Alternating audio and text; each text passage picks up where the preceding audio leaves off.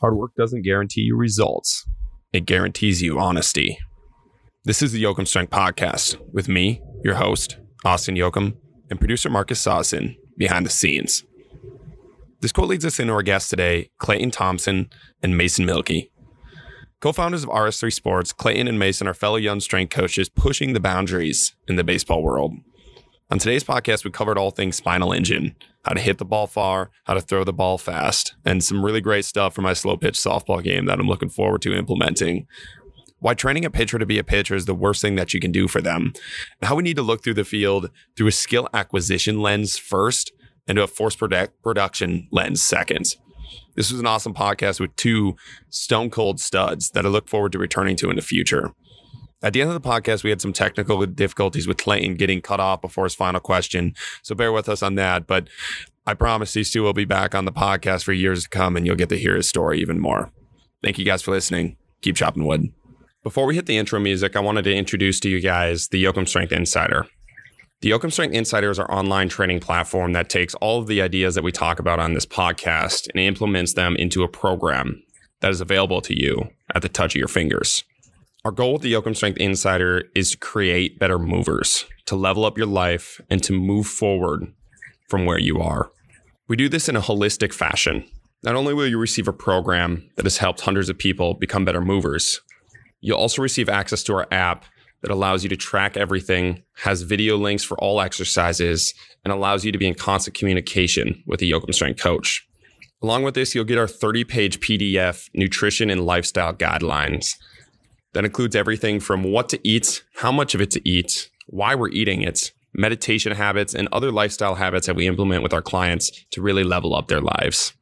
If you're interested in trying out one of these programs, use podcast 25 in the discount section right before you pay for 25% off your first program. Marcus, you know what time it is. Hit that intro music. Boom. This is the Yoakum Strength Podcast. Take the leap down the rabbit hole with us as we interview elite level guests to unravel what high performance really is. Oh, guys, welcome to the podcast. I'm excited to have you guys here. Thanks for having us. Awesome. Do you guys want to, and we got a double podcast. We've only done a couple of the double podcasts with two guests on, but do you guys want to take turns kind of describing your background in the sports performance world and how you guys connected, separately, how you guys got into the world of sports performance, and then how you guys kind of melded your minds together to create what you guys have going right now? Yeah, absolutely. I can start this one off. So I'm Mason. I'm currently a senior at Whitman College, which is a Division III school in Walla Walla, Washington. I play baseball. I'm a pitcher. I graduated in May, and I'm playing my final season of baseball probably. Economics major, psychology minor, but I really love training guys. So probably going to do something in that realm. And then something about me, I love to hike. I love being in the mountains, having time by myself, and just getting lost in the moment. But I'll get into my story and then how me and Clayton met. As a kid, I played all the sports growing up: baseball, basketball, soccer, football, everything, all the time. Every single day I was playing a different sport. Recess, it was all about playing sports, and I loved it. I got to high school and I started lifting weights. I was lucky enough to have a strength coach introduce me before my freshman year into lifting weights. And it was really cool. I remember getting in there and barely being able to bench press the bar, and then just after a summer, I'm benching 135s and always seeing that progress. I really learned to love the weight room. I always pursued trying to throw harder for baseball. That's kind of a big thing that colleges look for, is how fast do you throw? My sophomore year of high school, I went to a baseball camp and they had the radar gun and I threw 72 miles an hour, which is terrible if you know anything about baseball. And so I looked into every resource possible about how to throw harder, found all these different companies and found Driveline Baseball, who was in Seattle, right by where I lived. And so I went out there and I started training with them. They're one of the first places to start using weighted balls and really collect a lot of data. And they're like the biggest name in the baseball industry. So it's cool that I started with them so early, when they're in a small little warehouse. I noticed slow and steady progress by my senior year. I'm throwing 83, 84, getting plenty of small college offers. Not saying I was good at baseball, but I actually had some interest. And then I get to college in my freshman year, I'm supposed to be a pretty good pitcher for us. And I was just awful. I let the moment get way too big for me, put way too much pressure on myself, And, every time I went in, just did not do very well. And I think a lot of strength coaches don't look into that, how much the mental aspect plays into the performance. I know Austin talks about it a lot. So after that year, I went back to Driveline and started training there that summer. But again, my only goal was to gain velo. I gained a few miles an hour. Now I'm throwing like 86, but I had some pain in my elbow. And so I had a partial tear in my UCL, ulnar collateral ligament, which is in your elbow. It's kind of the common one that many baseball players hurt. I tried to rehab this without surgery and the pain just didn't go away. So I got Tommy John surgery in January going into my sophomore year. That year was a really tough year for me. There's a lot of frustration. I was kind of growing apart from my teammates because I was on the team, but I couldn't really play. And I got into a pretty bad headspace through all that. I decided to take a gap year after that. I was pretty frustrated in life. I wasn't doing as well as I wanted in school, and I was hurt. I needed to rehab because Tommy John takes 12 to 18 plus months to rehab from. And, the physical therapy where I'm at was not very good. I'm doing curls with a 2-pound dumbbell, at 3 months out of surgery, and then they want you to throw a baseball. So it's like I took a gap year and I rehabbed at Driveline baseball. This was a year where I really grew a lot as a person. I trained, I worked 30 hours a week and I did school. And so I was busy all the time working on the weekends, taking a full load in classes and, driving 40 minutes to train for 4 hours a day and driving 40 minutes back.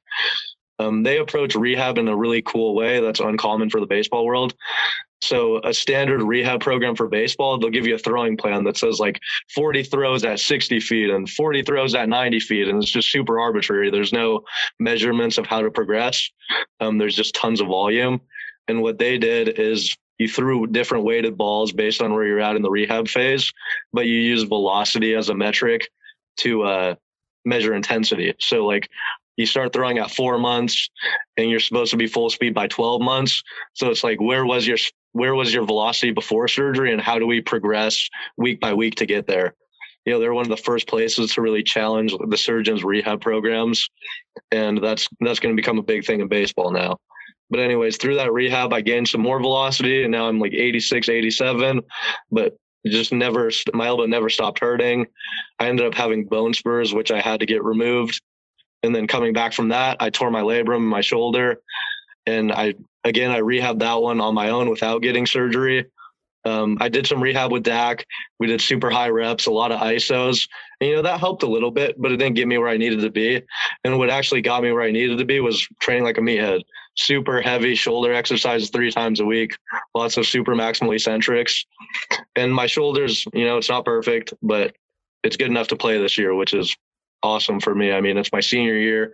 I haven't played in 4 years now, and I'm actually loving the game again, like throwing to hitters and remembering why I love the sport so much. And then Clayton, you can go into how we met in your story.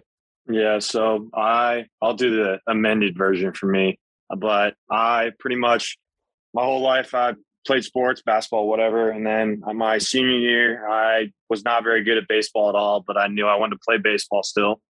So I walked on to Whitman College and I was throwing like 77 miles an hour. I definitely threw the slowest on the team by far. And then I was talking to our coach and I was like, yo, is there anywhere I can go like to Driveline? Because I'd heard about Driveline before. I lived in Seattle. And I was like, can I go to Driveline this winter? And he was like, yeah. And then so I went to Driveline for the first time for 4 weeks over the winter. And then I started throwing like 80 to 82 miles an hour, touching like 84. I was like, oh my God, yeah, like this is awesome. Like weighted balls are like the best thing ever. And so that whole year, like I didn't play once. And that reflected in my attitude on the team. And so I started throwing harder. But I was asked not to come back to Whitman College and not play on their baseball team anymore. And I was throwing like 87 to 89 now. And so I was like, all right, I'll go to JUCO because, like these guys don't want me. So, I mean, I was a bad teammate, like for sure. But I didn't go back to Whitman College. And so I went to Lamar Community College in Lamar, Colorado. For those of you who have been to Lamar, Colorado, you know what I'm about to say, but you don't need to go to Lamar, Colorado ever. About 1,000 people live there. The college is absolutely atrocious.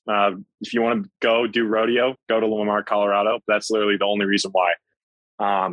But other than that, I went there. I had a great time. I met some of my best friends in the world, like Liam Doolin. He's one of our main athletes. He throws 99 now. That's pretty sick.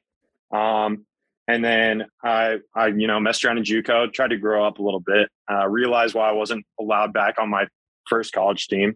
And then I went to Augie. So I go to Augustana University. And right now I'm just trying to figure out how to train and like be a better athlete. And that's kind of just where my training's been at lately. I've got a torn labrum in my left shoulder as well. So Mason and I are twins. And we met my freshman year at Whitman, and we've just been talking about training ever since. And then last December, I was training at Tread Athletics at the time, and I was actually in North Carolina.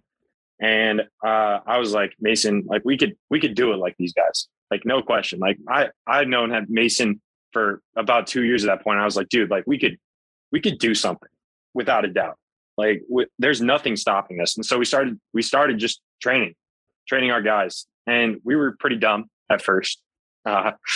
We still are pretty dumb in my opinion, but we're getting there. And that's all that matters, because it's really cool. Like I look back, I'm like, the first program I ever wrote for Liam Doolin is kind of just like basic stuff that I'd taken from everywhere else. And then now it's just like it's mine. Like that's the coolest thing ever. Like I'm not taking like from just Cal Dietz anymore. Like it's Clayton Thompson and Mason Milkey coming together to make programs. Yeah. And one of the things that you mentioned, you were talking about how you do, you haven't done a ton of, ton of online courses, but you try out other people's programs and you run through. And that's one of the biggest things that I do. Like, dude, I've done Joel Seedman's, I've done knees over to, dude, I've done every single program just looking, because it's like, there's a reason people are attracted to it. Like what is drawing people, even if it is the marketing aspect of it, like, all right, I'm going to try this and see what that marketing piece is, why it's working. But ideally you do better programs than that, and you just try all the programs and you get to steal actual like knowledge from them. And you try the program, like, okay, this works for me, this doesn't, like, I'm going to cut that crap out, and that's one of the best things, is when you're running through your own program, it's kind of tough to see that bullshit, like when you're creating the own program, because you think it's all great. You think, oh, okay, this is it. Like I wrote it down on a piece of paper. It's got to be great. But when you try other people's program, you're like, this is it. This sucks. Like I'm going to cut this. So I think that's also part of it, is like doing that with your athletes. Like you put the program in front of them and like, all right, what works for you? What do you enjoy? What don't you enjoy? Why don't you? Maybe we have the conversation. Maybe you don't enjoy it because you're soft and you don't like ISOs. Like we're not eliminating those because you don't like them. But maybe it is because it's bullshit and it's filler, and we haven't looked at that in the right way. But after that rant, Mason, I want to talk about your kind of economic background and your psychology minor that you talked about.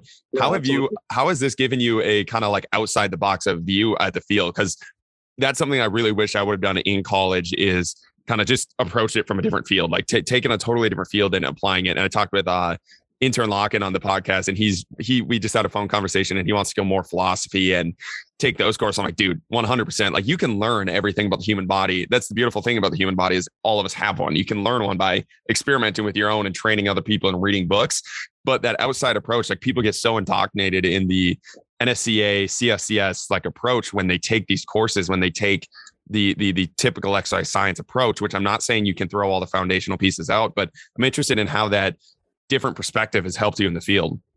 Yeah. So the biggest thing I've taken away from economics is return on investment. That's what all our training is about. It's what are we going to get the most bang for our buck for? And then kind of combining that with psychology, it's like the mental state of the athletes at the time. So what can they do that day that's going to get them better? If we train them for 2 hours a day, right, they're going to be mentally taxed, and they're not going to be able to put their best effort into training.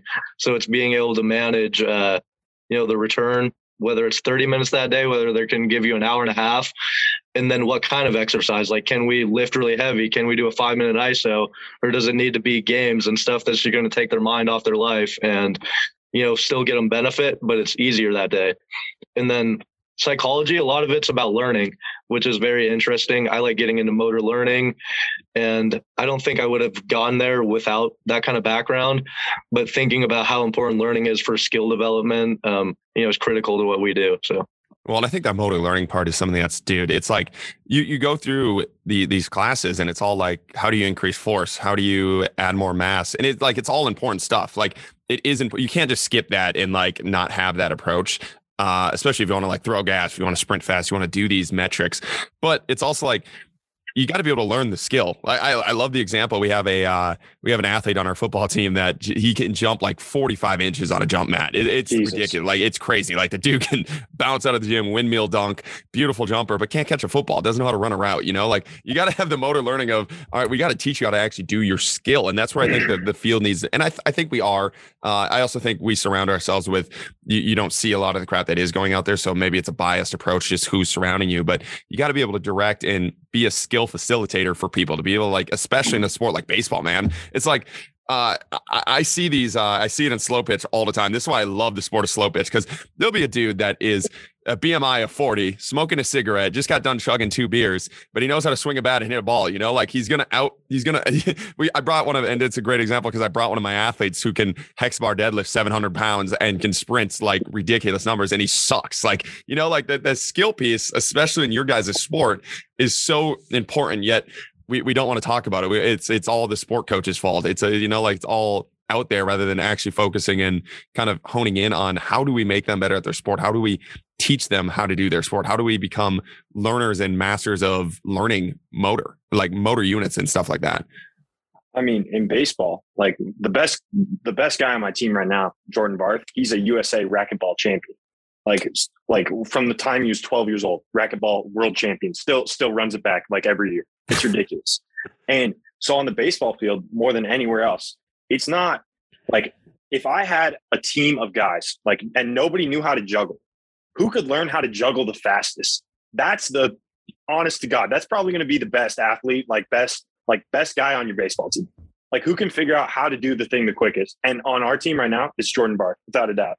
That guy just has unreal hand-eye coordination, and he could pick something up in 2 seconds. He just makes everything look too easy. Well, and that's one of the pieces that I love talking about too, and I haven't figured out what it is. Is it once you start to pick up skills, do you become better at picking up skills? Or is it once you start to pick up skills, you become more obsessed with learning skills? Because that is this last year we were at St. Thomas and we had these Division I athletes, and that is the number one thing. It wasn't metrics. It wasn't any of this. It was the ability to be told something and they picked it up like this. It was like a good example is like hinging. Like day one, we were teaching this hinge, and Division III athletes, doesn't matter how strong they were, it doesn't matter the outputs, similar, whatever it was, frame size. It would take a couple sessions, maybe a week, maybe 2 weeks for most to pick it up. There was, I would say 99% of these Division I freshmen that we brought in, we said, hey, this is how you hinge. And they would all do it. And they'd be like, coach, just like that. I'm like, yes, exactly like that. There's nothing more to fix there. You guys got this figured out. Your motor patterns are incredibly adept at like picking things like that up. And again, it doesn't matter what the skill is. It's just becoming masters of learning skills, masters of picking stuff up like that. And I think challenging the athlete to pick up the skills rather than just continually give them things that they've mastered. Because I think that racquetball thing is a great example of a baseball guy. You like that hand-eye. It's like, even if a baseball athlete's struggling with hitting a ball, I'm not saying you go play racquetball, but get the mind off and work on the hand-eye in a different perspective, get them to pick up skills in a different way that are almost like a donor sport, like doing these type of things to create masters of learning skills. Yeah. I mean, motor learning is super plastic in nature, right? Like, what happens if you're exposed to 1,000 different stimuli at once? Like, you're not going to potentially learn a skill. Like, there's too much going on all at once, but your brain might learn what it's like to be exposed to so much stimulus. And the next time it happens, it might not freak out as bad. Or it might be able to pick up a skill a little bit faster because it was already overexposed and we've run through all these different neural pathways already, and it won't be happening for the first time anymore. And so I think it's about exposure and getting enough exposure. And a lot of people do the same stuff day in and day out, and that's why they don't see any gains. It's just like, dude, when's the last time you tried to run fast or didn't try to run in a straight line? Well, and then the next time you're going to do it is on the field. Like, that just doesn't make any sense.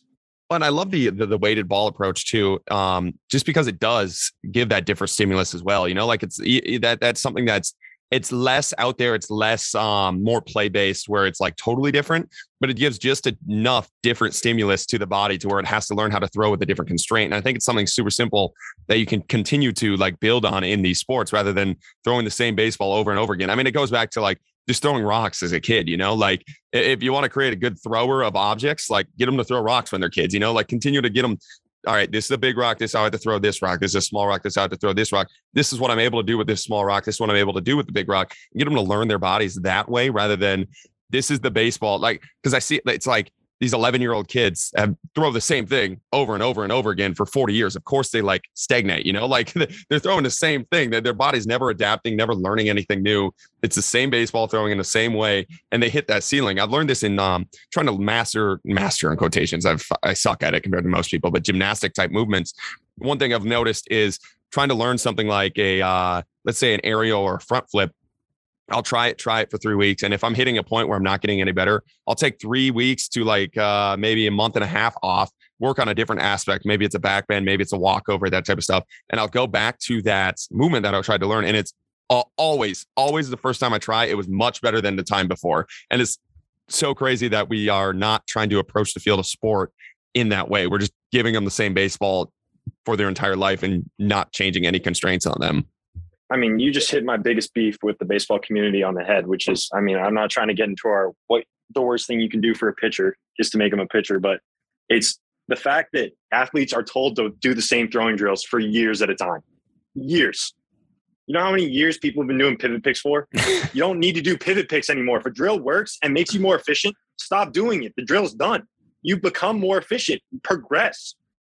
It's over. Don't do pivot picks anymore. No, you got to emphasize that. Like, once you get good at the drill, you don't need that drill anymore. Like, you got to move on to something else that helps you make new changes and learn different skills. Something we do a lot is we'll make pitchers throw like a quarterback, and we add a lot of different stimulus to see what kind of produces the best results. But we have different ball weights, different materials, different ball sizes. We'll use like audible cues, telling someone when to throw. Maybe they'll have their eyes closed. And so then it's like super reactive, change different targets. But you have to add so many different stimulus to really make an athletic thrower. Well, and that falls on us as a coach too, because the reason we want those drills over and over again is because it starts to look pretty. And then it starts to be like, okay, we feel good about ourselves. Like, we got our athlete to master that drill. And at the end of the day, it's like, who cares? Like, nobody cares about you mastering that drill. I love that you mentioned the QBs throwing, or baseball players throwing like QBs, because we did it the opposite. I had our QBs throw like baseball guys, and we threw baseballs with them, trying to have them hit people on the run. And we did a bunch of different implements, but baseball was a good example of one. Having them do a bunch of sidearm stuff, having them just approach in a different way. And I love that Bobby Stroop is kind of on the up and up with Patrick Mahomes' name, Patrick Mahomes, because now it's like becoming mainstream and cool. And it is the approach you should take. Like, you watch all this, but the frustrating thing is everybody wants a QB like Patrick Mahomes, but they don't want to train like that. They're like, if he throws like that in practice, he's going to get bitched at. I've seen it over and over in high school or college settings. It's, if he's not throwing it perfect, he doesn't have the perfect release angle, if he's not staying in that pocket, doing the perfect thing to the perfect spot, he's going to get yelled at. So of course that destroys creativity. I can only imagine it's worse in baseball, where there's less moving objects and you can, as a coach, have more control. That like we're beating the creativity, we're beating the athlete out of these athletes. Yeah. And then also I saw a tweet the other day, like, get your pitchers to be athletic and go hit them ground balls at shortstop instead of doing PFPs. Then I went, that's the only time you want your pitchers to be athletic? The one time when you're fielding ground balls? Why don't you want them to be athletes all the time? Like, I'm training athletes. Like, I don't want them to be pitchers. Like, I think of myself, honest to God, as a track coach who happens to be in baseball. Like, that's like, track does it perfect. I still think that feed the cats method, super great. Lift heavy, feed the cats, then you're done. But moreover, it's just like, I want my guys to be athletic at all times. Like, when you're on the mound and something happens, like, you don't get, like, your mechanics are never going to be the same twice. I want you to be able to adapt in 0.001 seconds and still be able to throw that thing 94 miles an hour right down the middle, even if there's some rock under your shoe, like your leg lift isn't perfect. Like, you don't stop being an athlete just because you're throwing the ball. Like, I want you to be athletic at all times. And I love that you're never going to throw it. I mean, it's differential learning approach, but you're never going to throw the baseball the same way over and over again. And that's something that, like, once an athlete accepts that and understands it, it is so freeing and powerful for them to be able to go on the mound and relax and be like, okay, I'm just going to throw the baseball, like, I'm not trying to hit certain positions. We really struggled with this. The biggest struggle in my athletic career was throwing. I was a hammer thrower because I went from a sport of football where it was like, you got to figure out the problem in front of you. And there are lots of things wrong with football in the training, but it's like, at the end of the day, you're basically shutting it all off, and you got to beat the guy in front of you. It doesn't matter what the coach tells you, because if you're not beating the guy in front of you, you're going to get benched. So you're going to figure out a way to beat him. Like, I'm going to go this way. I'm going to try this way. I'm going to do this. Like, it doesn't matter. It's going to be different variations. And I went to a sport like track and field where throwing, it's, you got to step here on this part at this time in here. And I've never been more mentally destroyed in my life going in that circle, trying to focus on all of these pieces where it's like, I just like at some point you just got to go. Like, you just got to go. You just got to think about it. And something that's been super freeing recently, in my athletic career, I'm playing slow pitch softball, trying to get good at it, like athletic career. But freeing at the mound is like knowing that it's like, dude, it doesn't matter. Like, I'm not going to swing the same way every single time anyways. Like, just get super comfortable and adaptable to be able to hit the ball, to do your job, Whereas the other way, it's like, you got to think about so many things at the mound, and you got to be like, okay, I got to be perfect here. I got to do this. Otherwise it's not, it's like, no, just throw 94. Like you said, like, just do what your body's capable of doing and stop fighting it. Yeah, I finally got there this year. I was always the guy who thought way too much, had to take a video every single rep and see what positions I'm hitting. And, now that my labrum's pretty busted, it's like, well, I don't give a shit as long as it's not hurting. And like, I'm going to throw from different arm slots, and I'm just better than you. Like, I don't care if I throw slower now, like, I'm just going to beat you. And that was really freeing. I'm so much better than I was, even though like my physical stuff is not nearly as good.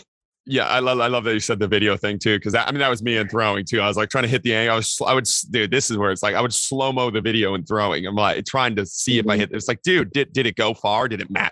Like if I hit the perfect position and threw not far, I'd be happy because it's what the coach wanted, and it could have video evidence to do it. I did want to touch on that, Mason. You mentioned at the start of the podcast how the first time like you increased your exit velocity, and yet you stepped on the mound and you're like, holy fuck, dude, like none of that matters. Like, it's all out the window. About that like psychological piece, I want to throw that question out to you too, because that's something that it's less talked about than the motor learning, and the motor learning isn't talked about at all in our field. We, again, just get stronger, throw faster, run faster. And it's like, none of that matters if you're not thinking about the mental side of it. If you're not putting them in situations, stressful situations, like throwing against a radar gun or throwing against a batter, like being able to go up on the mound and be mentally all right, mentally in a good spot. How have you approached that to like make that switch? And how do you approach with your athletes? How do you implement some of the things to be like, get them all right with that? Right. So for me, it was a hard transition, but it came easily because I had 2 surgeries and now another injury. So I got to the point where it's like, I may or may not ever play again. I have nothing to lose. Like, I love being out there, and I'm just going to try to enjoy it as much as possible.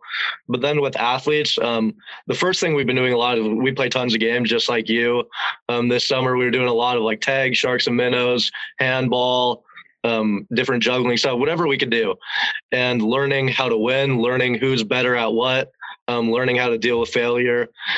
For guys who weren't as good, we make different constraints to make it more challenging for the better guys, so they lose sometimes. And then physically, we do a lot of races. We compete when we're lifting weights.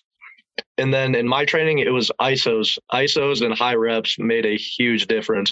Being able to hit, 6-minute lunge, like after 2 minutes, you're already burning, and it's how far can you push your body? Like, realizing the worst thing that happens is you fall, like nothing else happens. You just fall. And so ISOs and high reps, and really just learning how to push yourself to that next level, knowing that like, there's no repercussion if you mess up.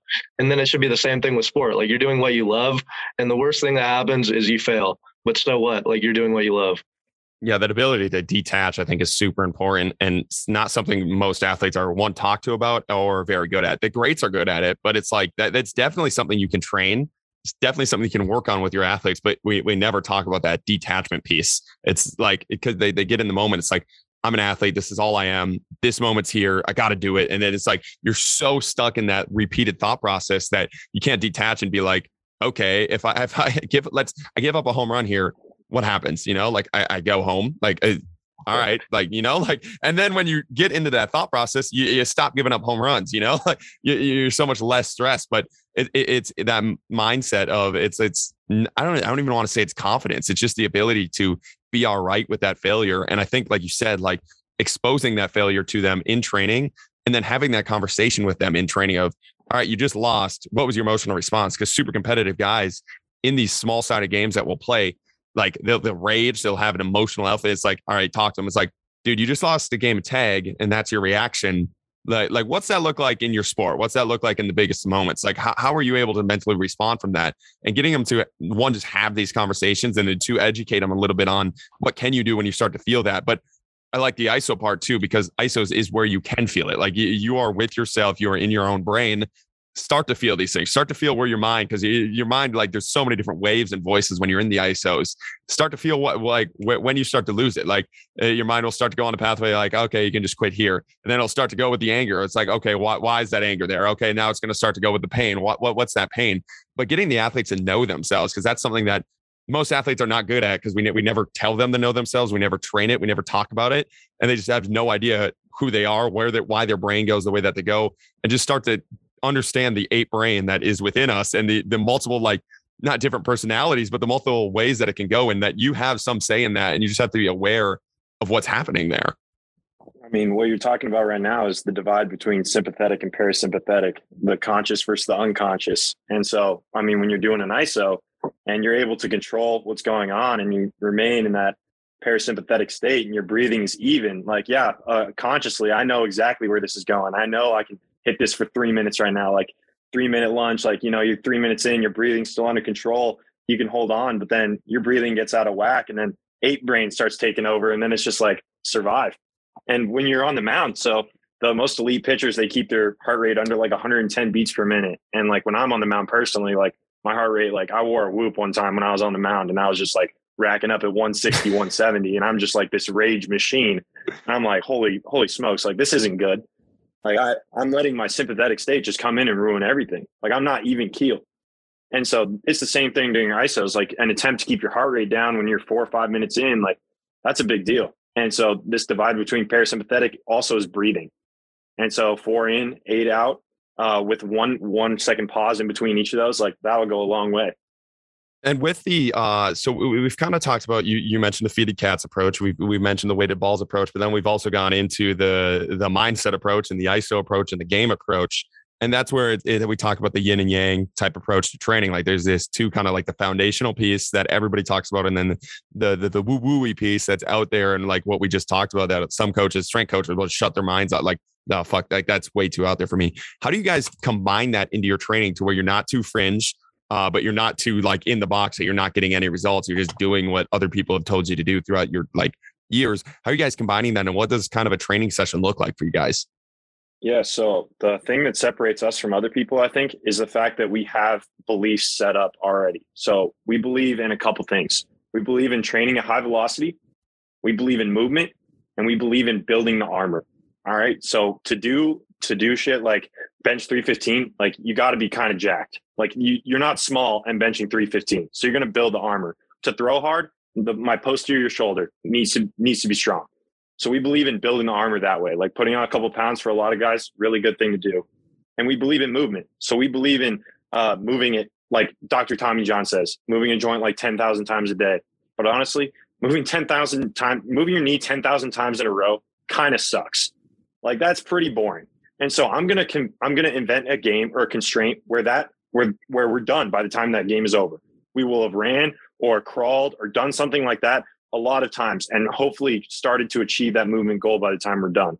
And then high velocity, we run flying 10s twice a week on Tuesdays and Fridays after a 10-yard excel days, the day before, like some sort of agility work like you guys do with mirror drills or stuff like that. Or we'll do some sort of like curved running. Like Joel Smith talks a lot about, like curved running is really good for rotational sport athletes. And so we do that a whole bunch. And then we just try to combine all these qualities into a lift. And so the lift is kind of hard at times because we're trying to like move fast, but move fast with weight. And so we've taken some from like Chris Corfist. He has a lot of good like track drills. And that's honestly, him and Cal Dietz have played a really huge part on like where we've gotten our stuff from, because we're big track football consortium guys, honestly. Like we buy a lot of their lectures. And so Dan Fichter as well, all those guys have come to like influence our lifts one way or another. And are you guys go ahead, Mason. Can I add a few things? Yeah. So the baseball world as a whole, like they do a very bad job of training the nervous system. Classic training is either one, they don't sprint, and it's just like, let's hammer the foundational movements. Like let's squat and hinge and push and pull. And that's all you need to do. Or they sprint and don't recover. So it's like sprint 100 yards and then walk 10 yards and then sprint again. So it's like, let's just train, the lactic threshold. And then the third one, which we actually experienced at some of like the quote top baseball places, is say you'll do a lower body lift, upper body lift, and then you'll have a separate sprint day, but like you're never fresh for the sprint day because you're not combining it with the lower body day. And so, I mean, if sprinting is our single most important exercise, it is the fastest thing we can do as humans, probably the most coordinated movement and just the best stimulus. It's like this summer, we sprinted, 2-3 times a week and barely lifted heavy. Yet 3 months later, everyone's lifting heavier than they ever had just because it's such a strong stimulus. So we need to prioritize that movement. And then going into the games, it's like, there's a big thing. Lateral jump distance is correlated with throwing velocity. So everyone, let's do a banded lateral jump and work strength, speed, or whatever you want to call it. It's like, let's play a game and have a guy cut. And the eccentric load of the cut is so much more than that lateral jump. And the stretch shortening cycle has to work so much faster. So it's like, we can play games and train all these same qualities that everyone wants to use plyometrics for, but just train them in such a more beneficial, and a more engaging way. Yeah. And grinds my gears. Go ahead. What grinds my gears is that all the categories that people correlate stuff to are made up anyways. Like, we made these up. They don't matter. Like, I care what it goes on the field. I don't really care about like strength. Like, we made up what strength means. We made up what explosiveness is. Like, go out and throw 94. You mean bilateral push, bilateral pull, Yeah. It's like, geez, man, this is strength, speed, trying to hit all the categories. And it's like, people get stuck. They create so many boxes. They get stuck in it and they just sit. And it's like, that's why I love talking about that outside perspective. If aliens were to look at what we did most of the time, they're like, what the fuck are you guys doing? You're doing that to prepare for that. It doesn't make any sense. It blows my mind some of the times. But but then I look back at my old training and like when I was in that box, I'm like, oh my God, like that was me. And then as long as if you don't break out of the box, you're just consistently told you're right by people in the box with you. And it never stops. Like, you just consistently think you're right. And that you just got to find a way to break out. One of the things I wanted to talk about, first off, Mason, I love the sprinting part that you mentioned, because that's another thing that not pisses me off in the field, but drives me nuts. It's like, if you want to get fast, you got to sprint. And that's like a holy grail and like revolutionary idea in our field, like within the past 5 years. Like, no shit that if you want to get fast, you should sprint. It's like you said, one of the most coordinated, fastest movements that we can do as a human, and it's going to bring everything else with it. And again, you still have to have the skill piece, but it's just frustrating that is rewarded so much, that thought process. It's like, yeah, no duh. Like, again, if aliens were to look at that, they'd laugh in our face that we are thinking like we are geniuses for coming up with that. But just separate rant. I do want to talk about, do you guys do any typical like rotational power, anything from like the Bobby Stroop world where you guys are working on any of that T-spine rotation, any of the daddy hacks with the PVC pipes? Have you guys found any success with that? Are you measuring any med balls, like anything in the rotational world, or is it all just these baseball athletes are at such a low level as humans that they just need to level up as humans? So start this one. You've been hitting, so go for it. Yeah. Basically, I did a mocap a couple months back out at Sanford out here. What? I did a motion capture. Okay. So it's like you get all decked out and like the little dots, and you're pretty much naked, and then you throw. It's a great experience, honestly. But I got my mocap back, and I threw I rotated way slower than the average. And so what I've been doing is just every time I throw now, I just try to rotate fast as hell. And it's been working. So I started off with like a nice little 89 exit mile an hour velocity on the tee. And I've gotten up to 97 lately in like 2 months. And it's literally from doing a PVC, just a PVC swing as hard as I can, just not as hard, but as fast as I can, just back and forth, waving it all over the place for like 5 seconds. And then after that, I go, so we have this like punching bag kind of thing in our facility, and I take one step behind and then I swing hard as hell into that. And then I go hit off the tee, and then I just hit into a radar gun, and I get constant feedback.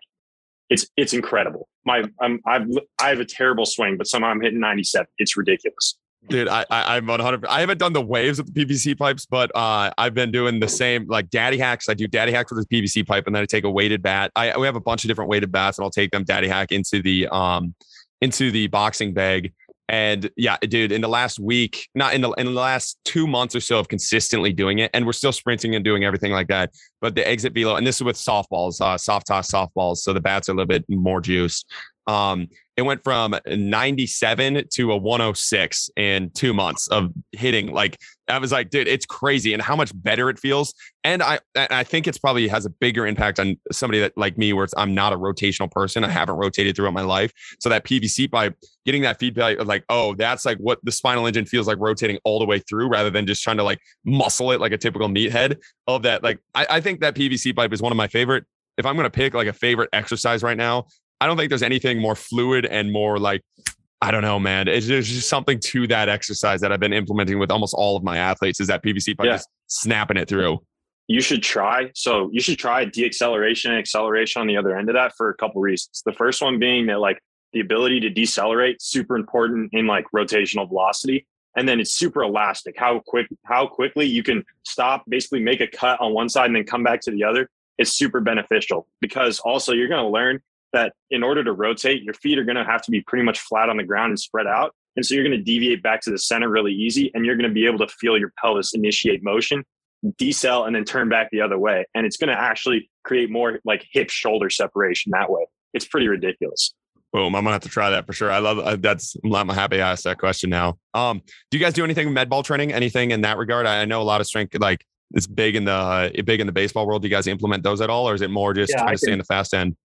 I can take this one. So Bill Miller, he has some great research. He wrote a book called Throw Fast, and he's got one called Swing Fast. And he has super good correlations with improvement in medicine ball velocities and then bat speed or throwing velocity. So not the raw numbers, but actually where the person started, and then the improvement correlates very well with their throwing or swing velocity. But that being said, like, you don't just want to train medicine balls and get better at throwing them. Like, that's not going to make you a better athlete. We want to try to improve these metrics without necessarily training them all the time. So something I like doing is, I'll throw a 2-pound medicine ball, but I'm also going to grab a 30-pound kettlebell and try to rotate that. And I'm also going to do, a maximal overcoming rotational isometric or a super heavy eccentric cable chop. I'm going to try to work really heavy rotation, because in baseball, like, the bat's roughly 2 pounds, a ball is 5 ounces. So we're getting tons of that, super high velocity end of the movement. And I think adding a lot of force and max strength to it can help.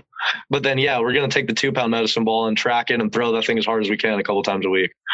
I love that you mentioned like improve the metric without like making the metric a test, because I think that's something that we emphasize. And I think it's one of the best things that we do. And again, it goes into that differential learning approach, but you don't want to just sit there and, again, it goes back to our baseball talk. We're just improving your velo by pitching a baseball, but like that should just naturally, like it should just rise with the wave of your human athletic potential rising, like all of these things should come up rather than like making a triangle. Like, this is where you're pointing to, and it's just, you're only good at this because you only work at this, where you can bring everything up at the same time. And that's something cool that I love doing, is like improving a flying 10 without running flying 10s in a while. Or if we're just doing like a medicine ball run, and we'll come back to it. Same with gymnastics, like learning a skill after not doing that skill for a while, just bringing things up and like passing the test without ever practicing for the test, if that makes sense.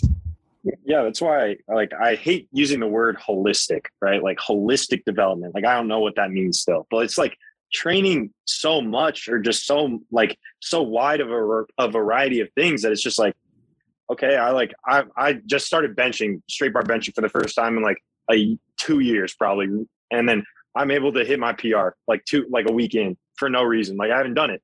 And I hit my PR, and I'm just like, all right, add 10 more pounds on the bar. And then it goes easy. It's more than just the little triangle at the top, the sport specific part.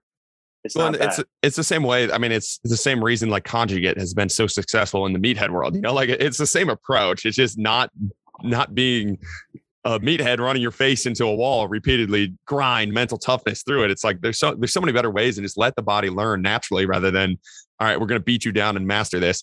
I had a question the other day. I was talking about like, if your main goal is strength, like why should we focus on any of these other aspects, movement aspects? And I was like, well, first off, your main goal is probably not strength. I don't know very many people other than specific powerlifters where their entire goal is strength. It's like, it's always to get better at a sport. It's always to move better. It's always just to live better. Like there's so many more things. But two, if your main goal is strength, if you are a powerlifter, and we have a guy that we train a national like ranked powerlifter, and he said he quotes it all the time. One of the best things he's ever done is consistently add movement into his training because it helps him stay fresh. It helps him stay loose, and it keeps him engaged in his training. We'll crawl with him or roll with him. We'll do some gymnastics with him. He's not very great at it, but we'll do some gymnastics with him. And then that dude will go pull 800 pounds, like if he can do it, if he's saying the same thing, but if you don't do it, he said that's the reason he came to us too, is he was doing this before and he would just deadlift 3 times a week, squat 3 times a week, bench press, run a typical powerlifting program, and his body would just die, like his body's just saying, F you, like let us do what we're supposed to do rather than beating us into this thing. And again, you can holistically bring all of these things up at the same time while keeping your specific goal. You don't toss that out and just turn him into a gymnast and expect him to deadlift 700 pounds. But there's such a better way to do it than what most of our meathead field is doing. I mean, this is one of our harder takes, so stand with us for a second. But pretty much our current opinion is that coordination is king. Like if you can coordinate yourself better and you're the same strength, so you don't gain any strength at all, and you can coordinate, move better, you're able to coordinate yourself underneath the barbell better. Just if you're a power lifter, right? If you're able to coordinate yourself underneath the barbell better, you're going to lift more. Like you have better joint movement. You're wasting limited ROM. Like you're not going excessively deep in your squat anymore because you can control that range. It's the same reason why elite sprinters don't use the same ranges of motion as non-elite sprinters. They're not using as much ROM because they're more efficient and more coordinated. They might even be creating less velocity in their limbs. They don't have to make up for the errors that they're putting elsewhere. And yeah. To branch off on that, we did a study in I was a senior in college, and they basically just picked the 15 biggest meatheads in our school and had us do this. And there was 5 powerlifters in this study that deadlifted and squatted probably 100 pounds more than me in everything that we did. And we did this force play study where we were pulling at different angles of this. It was this little pulley and handlebar. I think G Strength makes one now too, but it was a Jimmy Rig G Strength pretty much. And I beat all of them at this, and they would deadlift and squat 100 pounds more than me because they practiced at it better. They were better. I was producing more force in all of these angles that you would connect with a deadlift, similar as a deadlift. I was producing more force, but they were better at deadlifting than me. If we went onto the football field, I was better at football than them, but they were better at deadlifting than me. So they were more efficient. They didn't need to produce as much force as me to deadlift way more than me. Yeah. I mean, that's how it goes, underneath different constraints. Like a barbell's a constraint. That's but on the field, you're going to be king. You're more coordinated, you're more skilled, and it's all about skill and coordination and movements. That's why athletic movement is so beautiful. And that's why we play games. If I become more coordinated and able to connect complex subsystems of movement in my brain that I couldn't previously, because in games, you get more athletic as the game goes on. You start doing things that you weren't at the beginning of the game because you're more comfortable and you're doing, and you're warming up and you're getting more intense and you're getting more competitive and a little bit in that sympathetic state, and you're able to go for it. And so you're able to learn, and it's beautiful. And then the brain makes connection. And underneath the barbell, it's oh, wait, I just wait, these are the same. And then it's just bet. And that's the beauty. And that's the thing about ISOs. No one realizes everybody trains the end position. Nobody trains the beginning position. And you got to connect the beginning and the end. And so in athletic movement, if you somehow learn, you get into a position in a game that you create that is the beginning or end position, that might be an unlock. The body might never have done that before. Mason, you got anything to add there? Well, yeah, I was just thinking about coordination, and, we kind of had this revelation. We were doing max testing at school, and our strength coach just throws in a push press, which is a movement I hadn't done since high school. Most of the guys had never done. And, I'm a strong guy. I deadlift 3 times my body weight, squat mid 4s, but we got, a really fast guy who runs a 6'4", 60, which might be a 4'5", 40, and he can barely lift any weight. But guess what? He's push pressing more than me. And I'm thinking, what the heck's going on? We got, other guys who are just better movers, push pressing way more than me. And it's oh, maybe because they're coordinated and good athletes, and they're not they didn't have to do that lift before to coordinate the movement. So that's a funny lift. That's weird. We just did this the other day in my gym. That power lifter I talked about, I push press more than him. And he lifts more than me. I think his max bench press, if I'm getting it right, is 475. And at my peak, I benched 350 at my peak. Right now, 315, 330. And he now benches 475. And I push press way more than him. That's funny that you brought the same exact lift. And I literally was Logan, like, what the fuck are you, like, what is happening here? And he's like, dude, it's just like, I can't get it connected. And it's like, oh my God, like that's a straight up example of the coordination piece. Like he just can't get that like connection piece. And that's another thing with the powerlifters is giving him more of that coordination piece. And he's the guy that we talked about, like adding in some of these things is super beneficial. And you talk about the law of diminishing returns in economics too. It's like, he's so bad at it. You don't have to have him focus on it a ton. You just give him some coordination and he's so bad at it that it's so much easier to raise his level than he is so good at powerlifting and lifting the barbell. For him to get better at this by focusing on this, we'd have to spend so much time, effort, and resources. And that is part of your training. Whereas you could just spend 10 minutes a day on this little coordination piece and it's going to raise everything with it. I think sorry, Mason. Yeah, let me go. I think that connects a lot of the dots with, all the neurology stuff that everyone talks about, whether it's vestibular drills or eye movements or, doing coordinated movements stimulates all these systems. So guess what? It's going to make you stronger. Like it's going to make you move better. And I think, that's a really nice way to look at it is we don't have to do this eye tracking movement or like specific crawling pattern with head movements. Maybe we can just do cartwheels, do flips, something that stimulates everything at once. Like it's going to be more engaging and you're going to get all the benefits.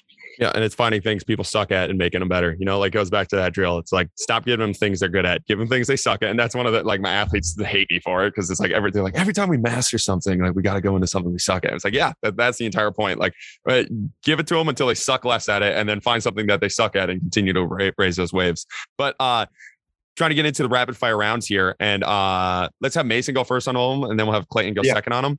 And we'll start with the favorite books. And I'm interested in, they can be training, they can be outside of training, whatever you guys want to talk about. But let's go favorite books for you guys that you think the listeners can get a lot out of.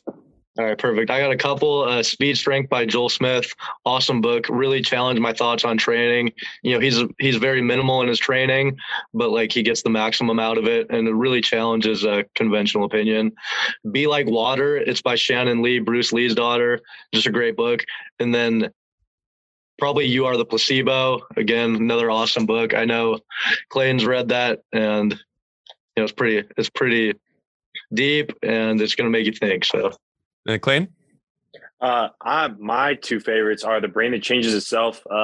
It's by Norman Doidge. I'm definitely slaughtering that last name, but it was the first book that I ever read on neuroplasticity. And it talks about this guy who's just down on his life and in the psychiatrist's office, and it's life-changing. And then my second favorite book is definitely Breaking the Habit of Being Yourself by Dr. Joe. Yep. Just reading about his journey, it's unreal. It was a life-changing experience. Yeah, dude, if you want to talk about woo-woo-y, like that's probably as deep as you'll get into the woo-woo world. But man, that stuff's wild when you get into it. That's I read that book this past summer and started doing some of the meditations that he preaches and he has on his website. It's wild. Some of the states that you can get in, you're like, oh my, like this is a part of the human mind that most people are not even thinking about or tapping into. No. It's unreal. And I honestly don't know how to apply it, but I'm really trying. So I'm the same, dude. I just started getting in and like getting into that world and seeing how can we apply these things? How can we do it? But it's pretty cool. I like that you guys have a lot of psychology, like that's where these books are coming from. It's master the mind, learn how the mind works, learn how skill acquisition works. And you can create amazing athletes rather than focusing on what sets and reps we should do. It's like, all right, dude, like that's such a small piece. Focus on the bigger piece first. And then final question of the podcast before I get you guys out of here. When all of this baseball stuff is over, when all of the training is over, when all the coaching is over, what do you kind of want your legacy to be? Yeah, something I try to live by is people don't care how much you know until they know how much you care. Relationships are the first and most important thing you can do when training an athlete, when being a teammate, when meeting someone new. And I've had a lot of great coaches, but some of them, they didn't build that relationship and didn't seem like they cared. So I didn't care like how knowledgeable they were. They didn't have the buy-in from me because I didn't think they cared about me. And so I kind of want my legacy to be is I made a difference for athletes like myself, ones who were never natural, never the best, but who would do anything to get better. And ones who were told they were not good enough. Like, I'm not saying I have all the answers, but I'm going to do everything I can for that person. So. Boom. Sorry about that cutoff there. Like we mentioned at the beginning of the podcast, we had some technical difficulties with Clayton at the end of the podcast. Very last question, but it's a good little cliffhanger. I promise these two will be back on the podcast for years to come. So you'll get to hear Clayton's story and him answering that final question. So going to lead you with a little suspense on that question, but I do appreciate you listening. I do appreciate you making it this far and supporting our podcast. Keep chopping wood. Thank you for listening. Join us next week as we dive down another rabbit hole. If you enjoyed the show, don't forget to like, subscribe, and leave a 5-star rating. Follow us on Instagram at Austin Yoakum to stay updated on future podcast guests. Keep chopping wood.